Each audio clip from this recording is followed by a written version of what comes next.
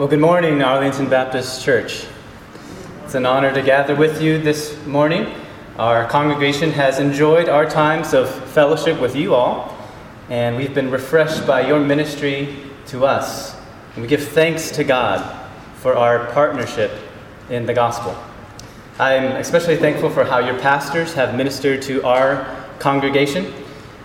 Jed and William have preached God's word over at Bon Air, and I'm grateful for Mike's friendship and his gracious invitation to preach God's word here this morning to you. The British philosopher C.E.M. Joad was once asked, if you could ask one question and be sure of getting the right answer, what would it be? And without a moment's hesitation, he responded, did Jesus Christ rise from the dead? That indeed is the question of all questions, and is the question asked in our sermon passage for this morning. So I invite you to turn now in your Bibles to 1 Corinthians chapter 15, verses 12 through 34. If you're using one of the Pew Bibles in front of you, you can find that on page 961. And I've titled this message, Counterfactual History and the Christian's Hope. 1 Corinthians chapter 15, verses 12 through 34. Hear God's word to us. Now, if Christ is proclaimed as raised from the dead, how can some of you say there is no resurrection of the dead? If there is no resurrection of the dead, then not even Christ has been raised. And if Christ has not been raised, then our proclamation is in vain, and so is your faith. Moreover, we are found to be false witnesses about God, because we have testified wrongly about God that he raised up Christ, whom he did not raise up, if in fact the dead are not raised. For if the dead are not raised, not even Christ has been raised. And if Christ has not been raised, your faith is worthless. You are still in your sins. Those then who have fallen asleep in Christ have also perished. If we have put our hope in Christ for this life only, we should be pitied more than anyone. But as it is, Christ has been raised from the dead, the firstfruits of those who have fallen asleep. For since death came through a man, the resurrection of the dead also comes through a man. For just as in Adam all die, so also in Christ all will be made alive, but each in his own order. Christ the firstfruits, afterward at his coming those who belong to Christ. Then comes the end, when he hands over the kingdom to God the Father, when he abolishes all rule and all authority and power, for he must reign until he puts all his enemies under his feet. The last enemy to be abolished is death, for God has put everything under his feet. Now, when it says everything is put under him, it is obvious that he who puts everything under him is the exception. When everything is subject to Christ, then the Son himself will also be subject to the one who subjected everything to him, so that God may be all in all. Otherwise, what will they do who are being baptized for the dead? If the dead are not raised at all, then why are people baptized for them? Why are we in danger every hour? I face death every day, as surely as I may boast about you, brothers and sisters, in Christ Jesus our Lord. If I fought wild beasts in Ephesus as a mere man, what good did that do me? If the dead are not raised, let us eat and drink, for tomorrow we die. Do not be deceived. Bad company corrupts good morals. Come to your senses and stop sinning, for some people are ignorant about God. I say this to your shame. Amen. May the Lord bless the reading and preaching of his word. Let's pray together.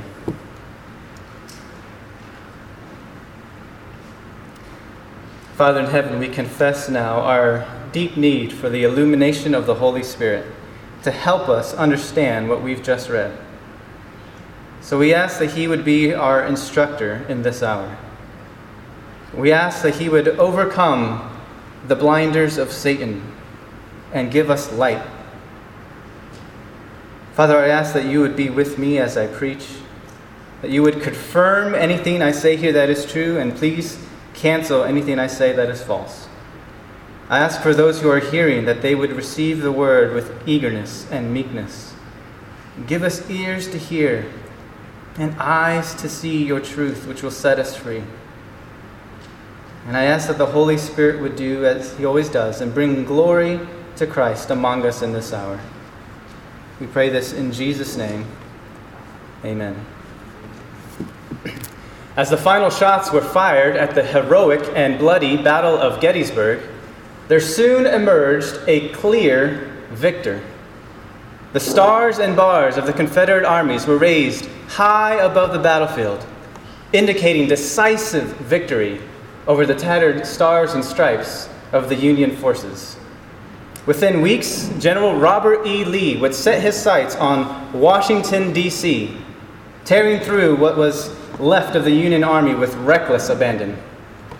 And realizing the Union's dire predicament, a dejected Lincoln addressed his weakened nation in his famous Madison Square Garden speech.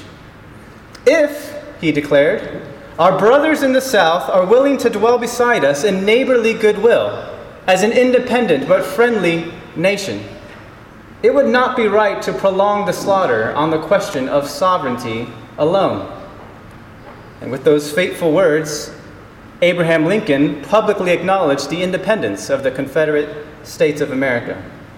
On September 6, 1863, the Union and Confederate States signed a peace treaty at Harper's Ferry, bringing the bloody conflict officially to an end.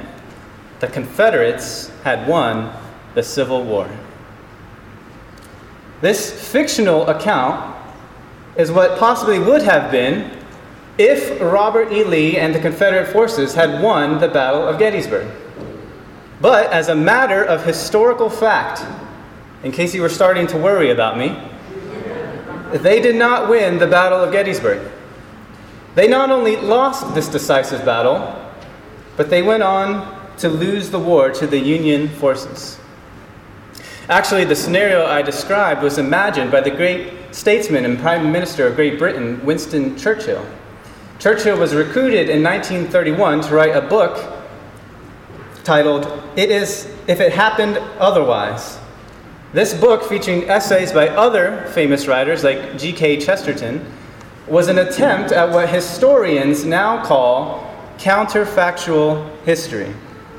Essentially, counterfactual history is an attempt to appreciate actual historical events by imagining what would have happened if they had occurred differently.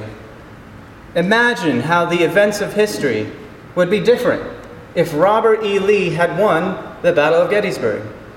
Imagine how the change of one event could alter the course of temporal history.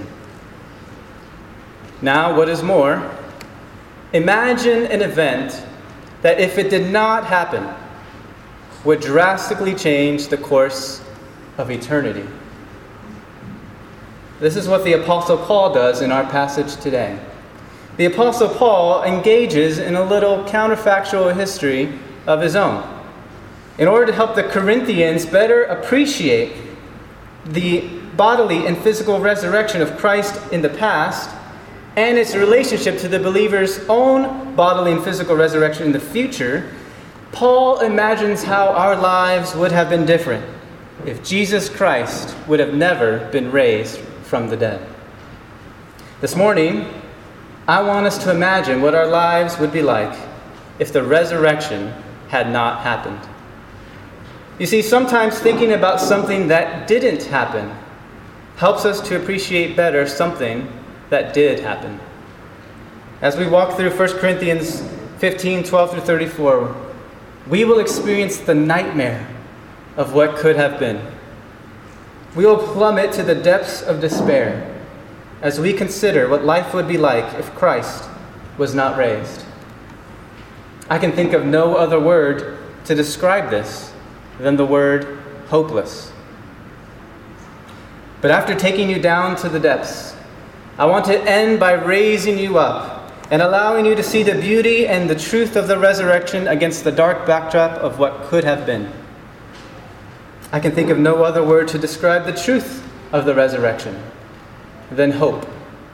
Glorious hope. But first, let's take a plunge into this dark thought. If Christ is not raised. Verse 12 sets the context for Paul's argument. Look at it. Now, if Christ is proclaimed as raised from the dead, how can some of you say there is no resurrection of the dead? So evidently some Christians in Corinth denied a future resurrection of the dead. And Paul responds that such a denial rejects Christ's own resurrection in the past, and it robs Christianity of its future hope.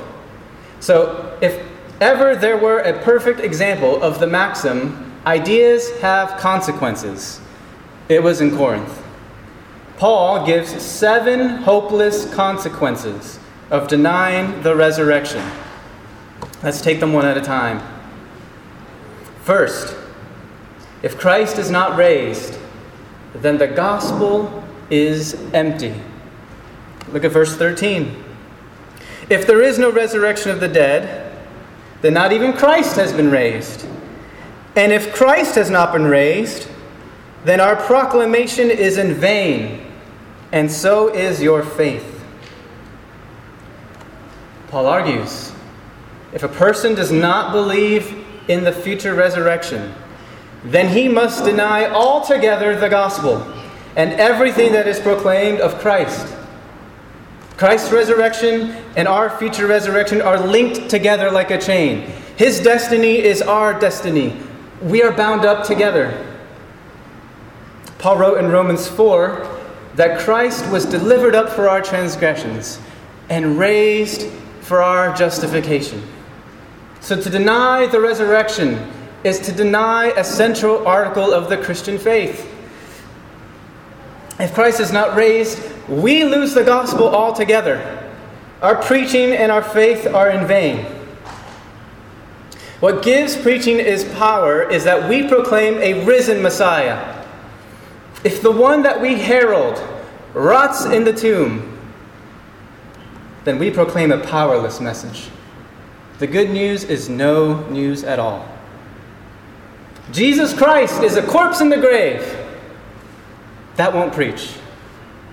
We worship a dead man. That won't preach. He predicted his resurrection, but he remains buried. That won't preach.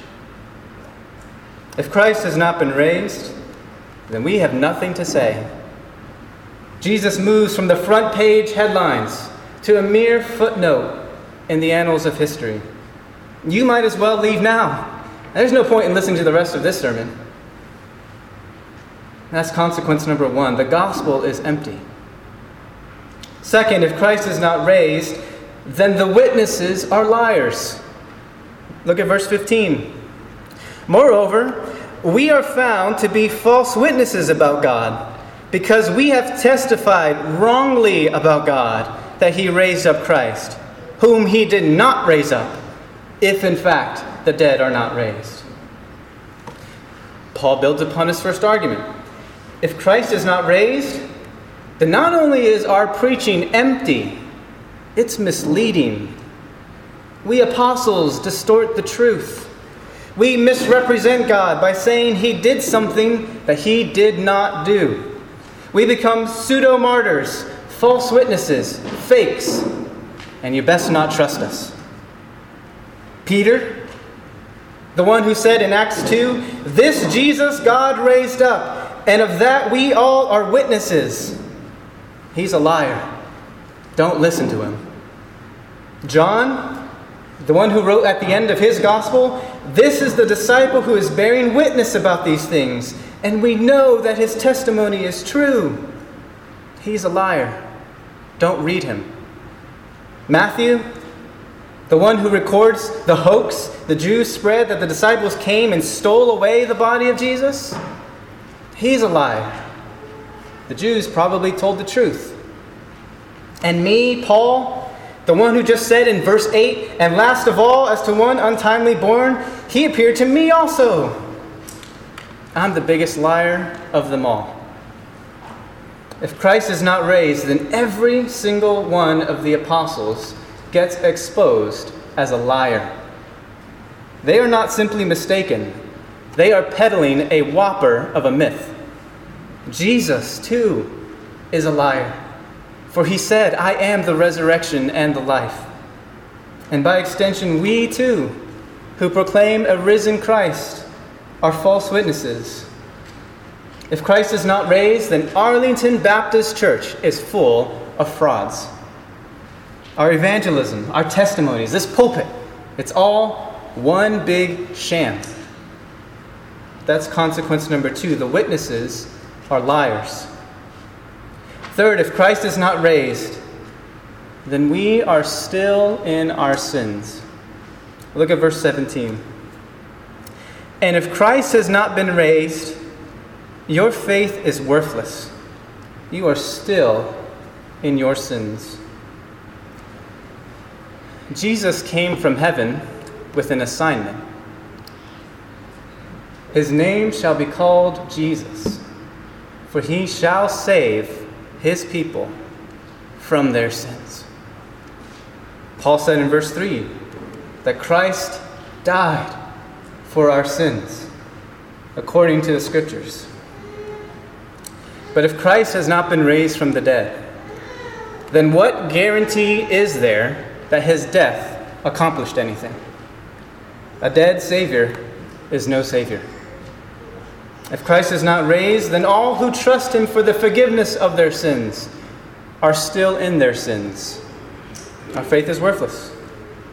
If Christ is not raised, then Jesus failed his assignment. The death of Christ is an attempt, but it is not an accomplishment. If Christ did not save us from our sins, then we're all going to hell.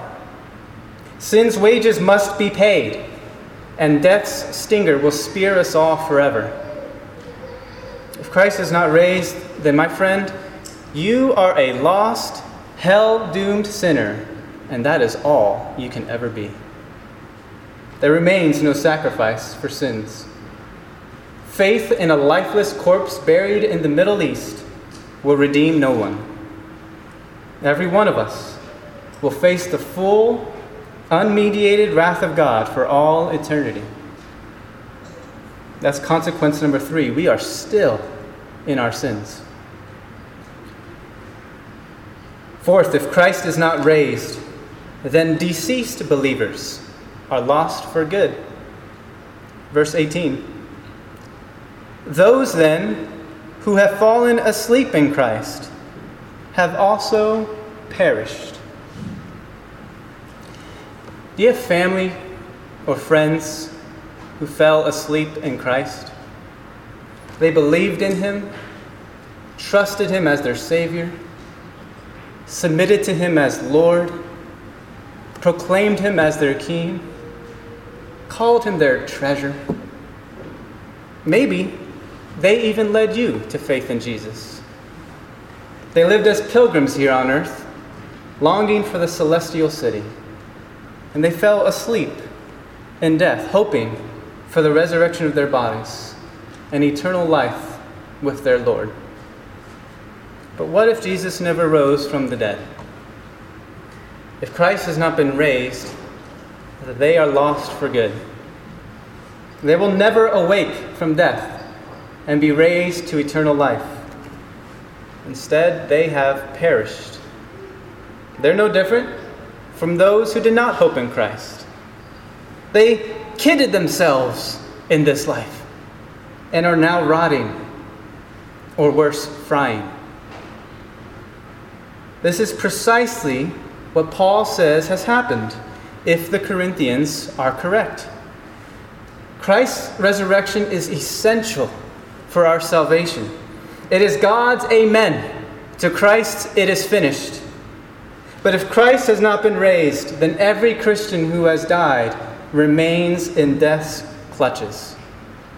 That's consequence number 4. Deceased believers are lost for good. 5th, if Christ is not raised, then baptism is meaningless. Paul brackets his exercise in counterfactual history in verses 12 through 19 and 29 through 34. And he puts the actual history in the middle. So jump with me over to verse 29. Otherwise, what will they do who are being baptized for the dead? If the dead are not raised at all, then why are people baptized for them?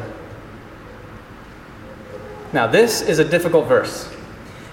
One scholar counted up to 200 different explanations. So today we're going to go over 2 of those. Most commentators think Paul refers to some form of vicarious baptism. So apparently, some Corinthians had undergone baptism on behalf of fellow believers who had died without being baptized. And your translation may even reflect this view. I'm not persuaded that's what Paul means here. Baptism for the dead in this sense seems almost magical, in that a religious rite is performed for someone else. And we know from the whole counsel of God that that's not Paul's view of baptism. Furthermore, this practice would have been unique to the Corinthian church. And I don't think it's like Paul to merely highlight an inconsistency in their practice just to bolster his argument. I think he would have corrected this erroneous practice if that's what they were in fact doing. So I take the view that Paul has in mind normal Christian believers' baptism. Paul says in Romans 6 that Christians are buried with Christ in baptism and raised to walk in newness of life. But if there is no resurrection of the dead, then baptism becomes a meaningless rite. It falsely represents something that will not happen. The dead will not rise.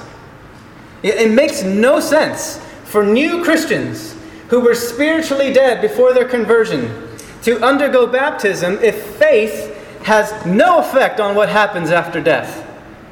I mean, why would you bring someone under the water, symbolizing their burial with Christ, and then bring them up out of the water, symbolizing the resurrection with Christ, if you don't actually believe that will happen? Christians who deny a future resurrection of the body make baptism meaningless. They rob the ritual of all of its riches. So, whichever view you take of the 2 or the 200, Paul's main point here is clear. Baptism is meaningless. That's consequence number 5. 6th, if Christ is not raised, then suffering is pointless. Look at verse 30. Why are we in danger every hour? I face death every day. As surely as I may boast about you, brothers and sisters, in Christ Jesus our Lord. If I fought wild beasts in Ephesus as a mere man, what good did that do me? If the dead are not raised, let us eat and drink, for tomorrow we die. Jesus made it crystal clear that if you take him seriously, you will suffer. If anyone would come after me, let him deny himself and take up his cross daily and follow me. For whoever wants to save his life will lose it. Whoever loses his life for my sake will save it. Those were Paul's life verses. And so he says, I die every day. I risk my life every day for the gospel. I'm willing to give up everything for Christ, even to the point of death. Now, if there is no resurrection of the dead, why would Paul live this way? Why risk life and limb? Why face danger every hour? What would he gain in facing human opposition, described here as fighting wild beasts? It would all be pointless. If there is no resurrection, then Paul has wasted his life in believing and suffering for fables. If our hope in future resurrection is groundless, then to forfeit present pleasure and endure persecution for Christ's sake is the height of folly. So I ask you, what's the point of your suffering for Christ? Why take risks to advance the gospel? Why go as a missionary to hard places? Why endure the ridicule of relatives? If there is no resurrection, then we have all played the fool with our lives. It would be better to live it up, as the Epicureans suggested. Let us eat and drink, for tomorrow we die. We should pursue hedonism and enjoy life's pleasures now. Embrace the party life. Don't waste time pushing this ancient fairy tale. Because if there's no resurrection, then there's no reason to suffer for Christ. That's consequence number 6. Suffering is pointless. 7th, if Christ is not raised, then we are most to be pitied. Jump back over to verse 19. If we have put our hope in Christ for this life only, we should be pitied more than anyone. Paul brings the Corinthian view to its logical conclusion. Christians are the most pitiable people on earth. He does not salute the nobility and sacrifice of Christians, even if their faith is not true. If you're a Christian today, and Christ has not been raised from the dead, and there's no hope of a future resurrection, then you're pathetic. And so am I. There's nothing noble about us. At best, our hope is wishful thinking. At worst, we are completely deluded. Of all people on the planet, we are the most to be pitied. We have hoped in Christ in this life for nothing. We have experienced the greatest and cruelest of all deceptions. Christianity is a colossal fraud that only brings suffering to its followers. Our transformation and spiritual experiences in this life, it's all make-believe. We will have spent our days pursuing a God who will not benefit us beyond the grave. If there is no resurrection, then we can only expect a hopeless end. That's the counterfactual history.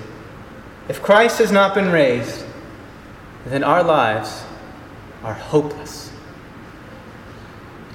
But thanks be to God, that's not the actual history. Look at verse 20. But as it is, Christ has been raised from the dead. Paul is done with the fiction. He turns our minds back to the facts. And as a matter of historical fact, Jesus Christ has been raised from the dead.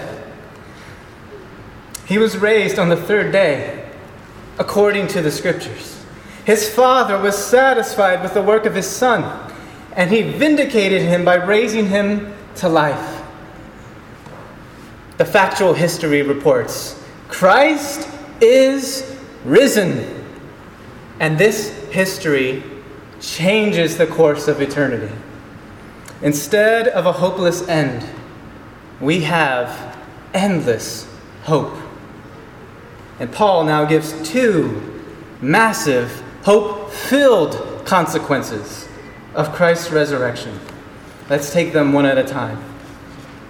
First, Christ's resurrection guarantees our resurrection. Look again at verse 20.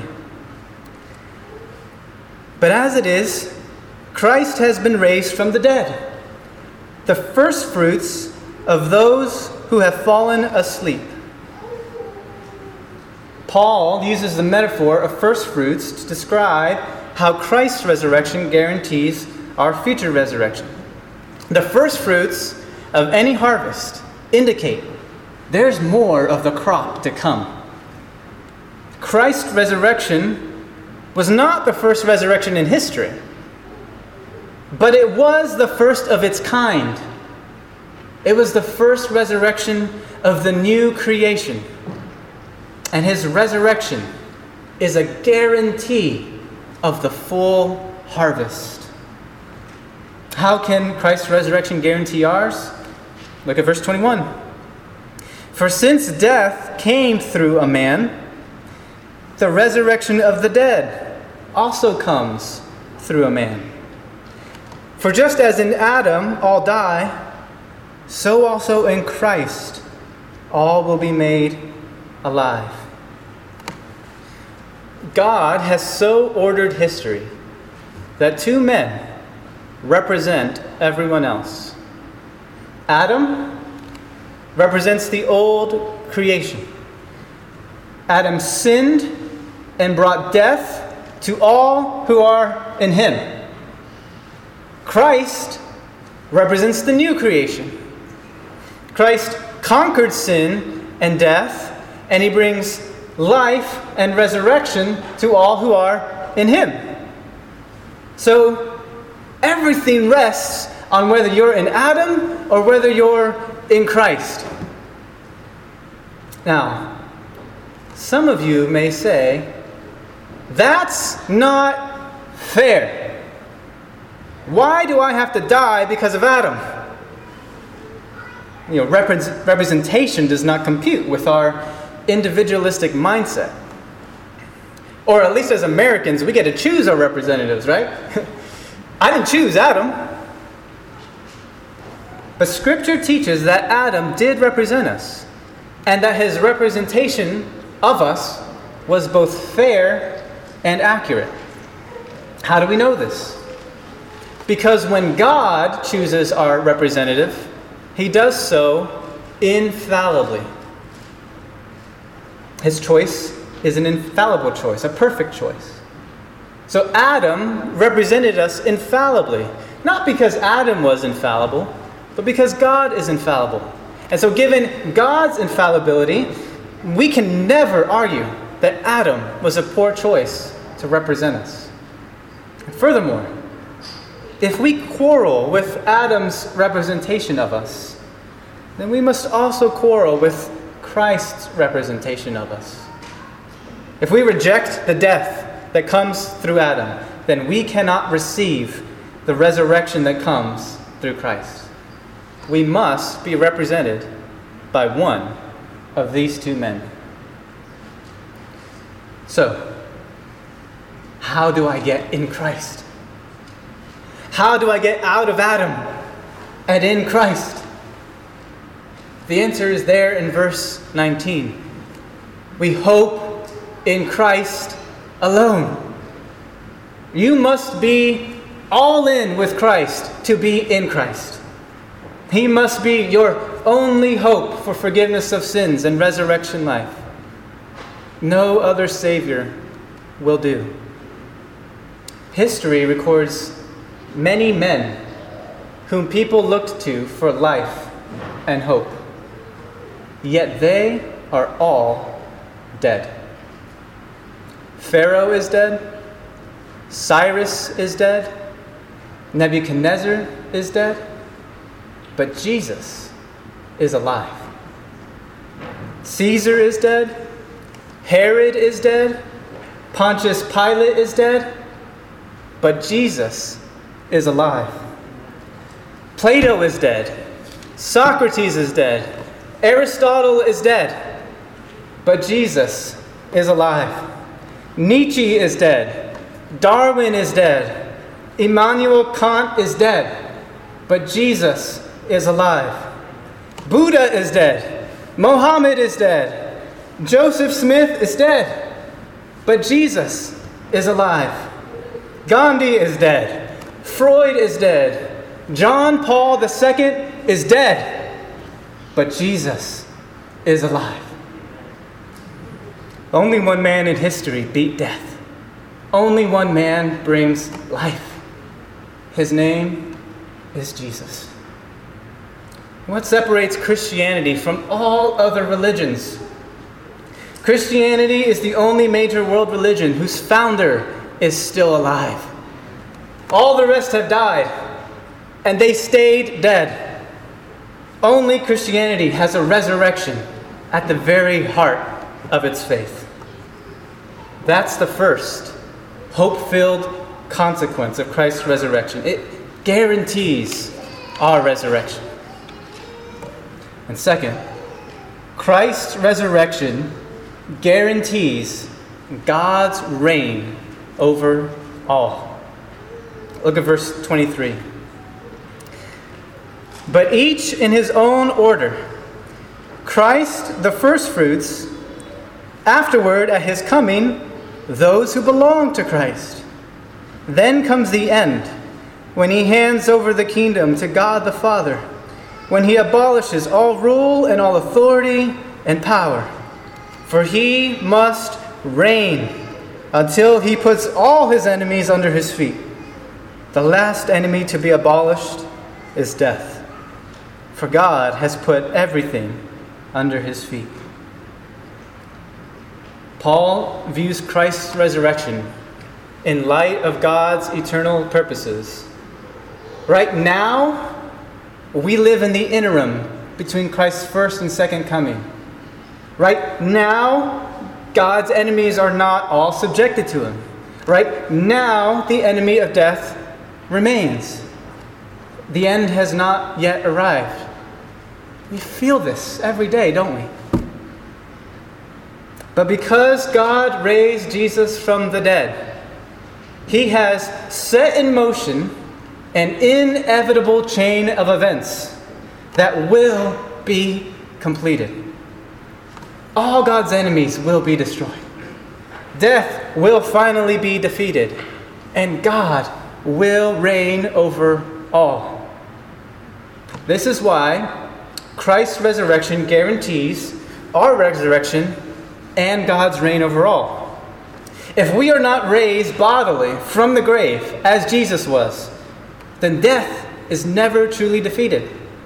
And unless death is destroyed and we are raised, God himself, as the sovereign Lord of history, is called into question. But Christ's resurrection guarantees our own resurrection at his coming.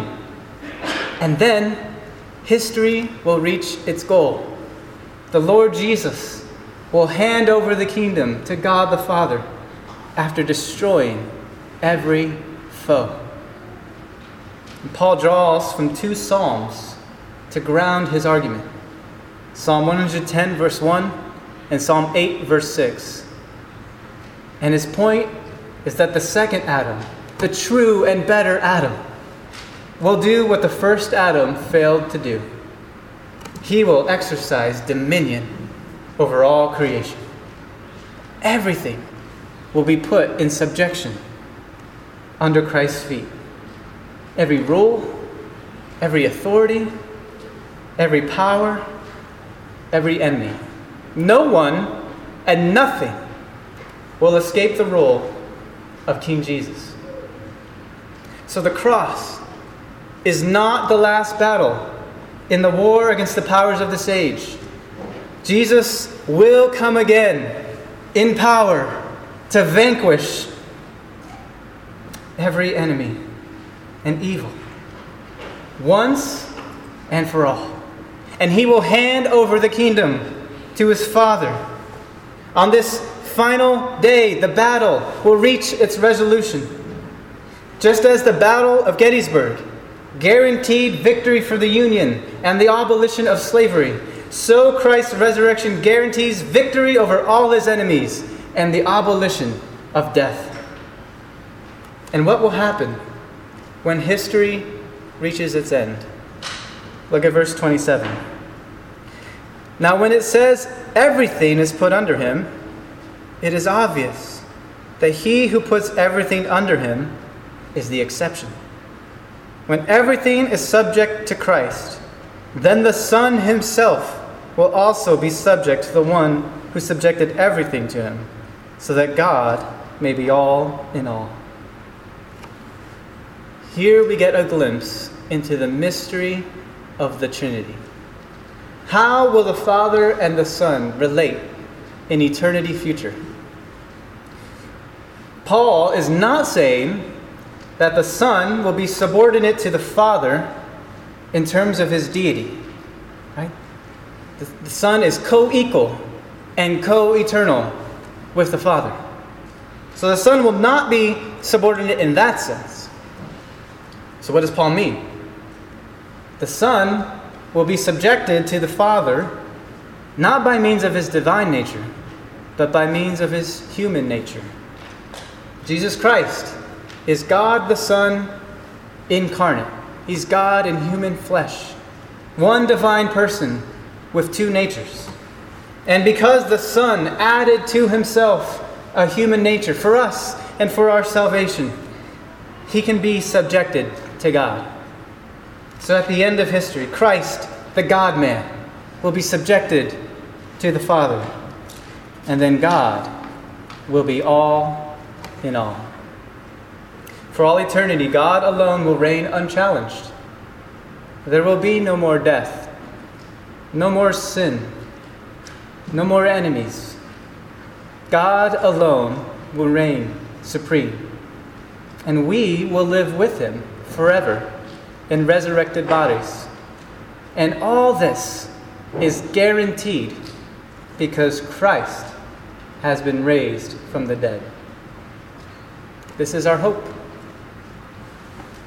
So if you're here this morning and this is not your hope, then I just want to plead with you to hope in Christ alone. And right now, you are hoping in this life only. But this life will end. Death will come. And if you are still in Adam, then you can only expect a hopeless end. You do not want to be among the number defeated by King Jesus. So instead of Jesus conquering you as his enemy, have Jesus conquer your sin. Have him conquer your death. And have him give you endless hope. I plead with you this morning, turn from your sin and hope in Christ alone.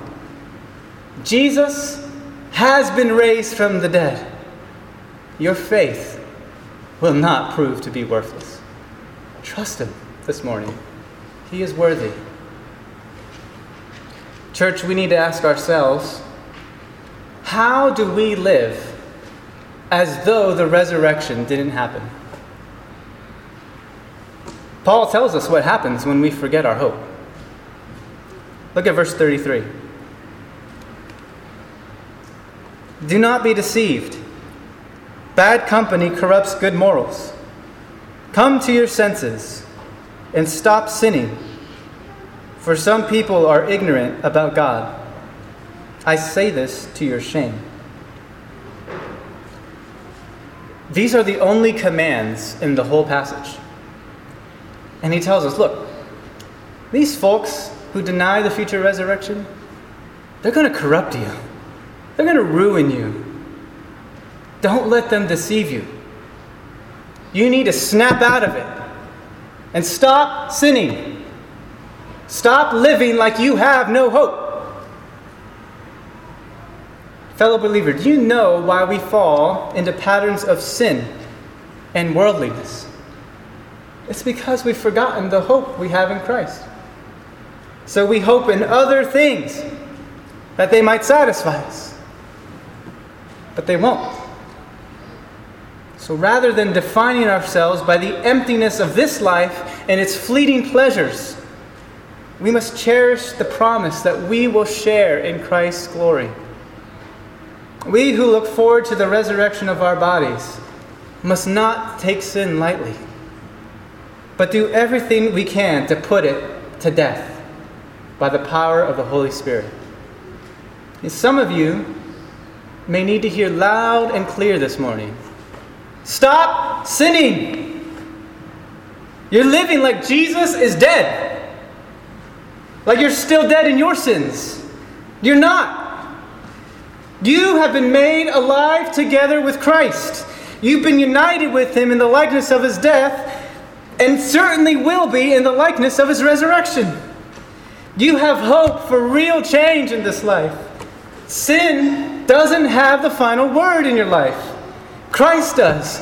You have hope for a resurrected body, free from sin. And everyone who has this hope in him purifies himself as he is pure. And the logic here is so clear. Despair produces dissipation, but hope produces holiness. If we knew the hope we have in Christ, then we would walk in holiness. We would embrace this hope as we endure hardship, and we would share this hope with those who have none. So let me remind you once more of our hope. Christ has been risen from the dead. And because we have a risen Savior, our gospel is not empty. Our witness is true. Our sins have been paid in full. Our fellow believers will be raised, and we will see them again. Our baptism has meaning. Our suffering has purpose. And therefore, of all people, we have the most hope.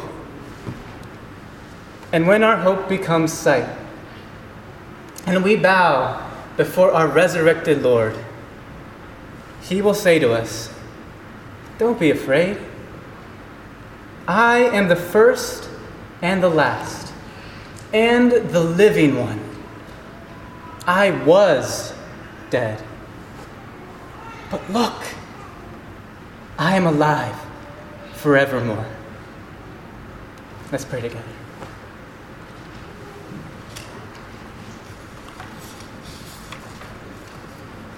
Father, I ask now that you would do what I cannot do.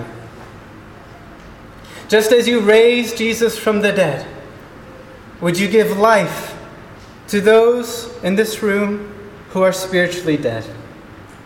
Let them see Christ for who he is and give them hope. Hope that the darkness does not win. Hope that death is not victorious. Hope that Jesus Christ is the resurrection and the life. And would you give hope to these dear believers? Let the joy of this good news swirl around in our hearts. Let excitement for service and ministry burst forth from us. May we live in such a way that people ask us to give a reason for the hope that is in us. May this church be filled with those who hope in the resurrection. And Lord, we do pray, come quickly, Lord Jesus. Come and raise your people from the dead. Come and defeat all your enemies. Come and put an end to death once for all. We wait for our blessed hope. We wait for you. Amen.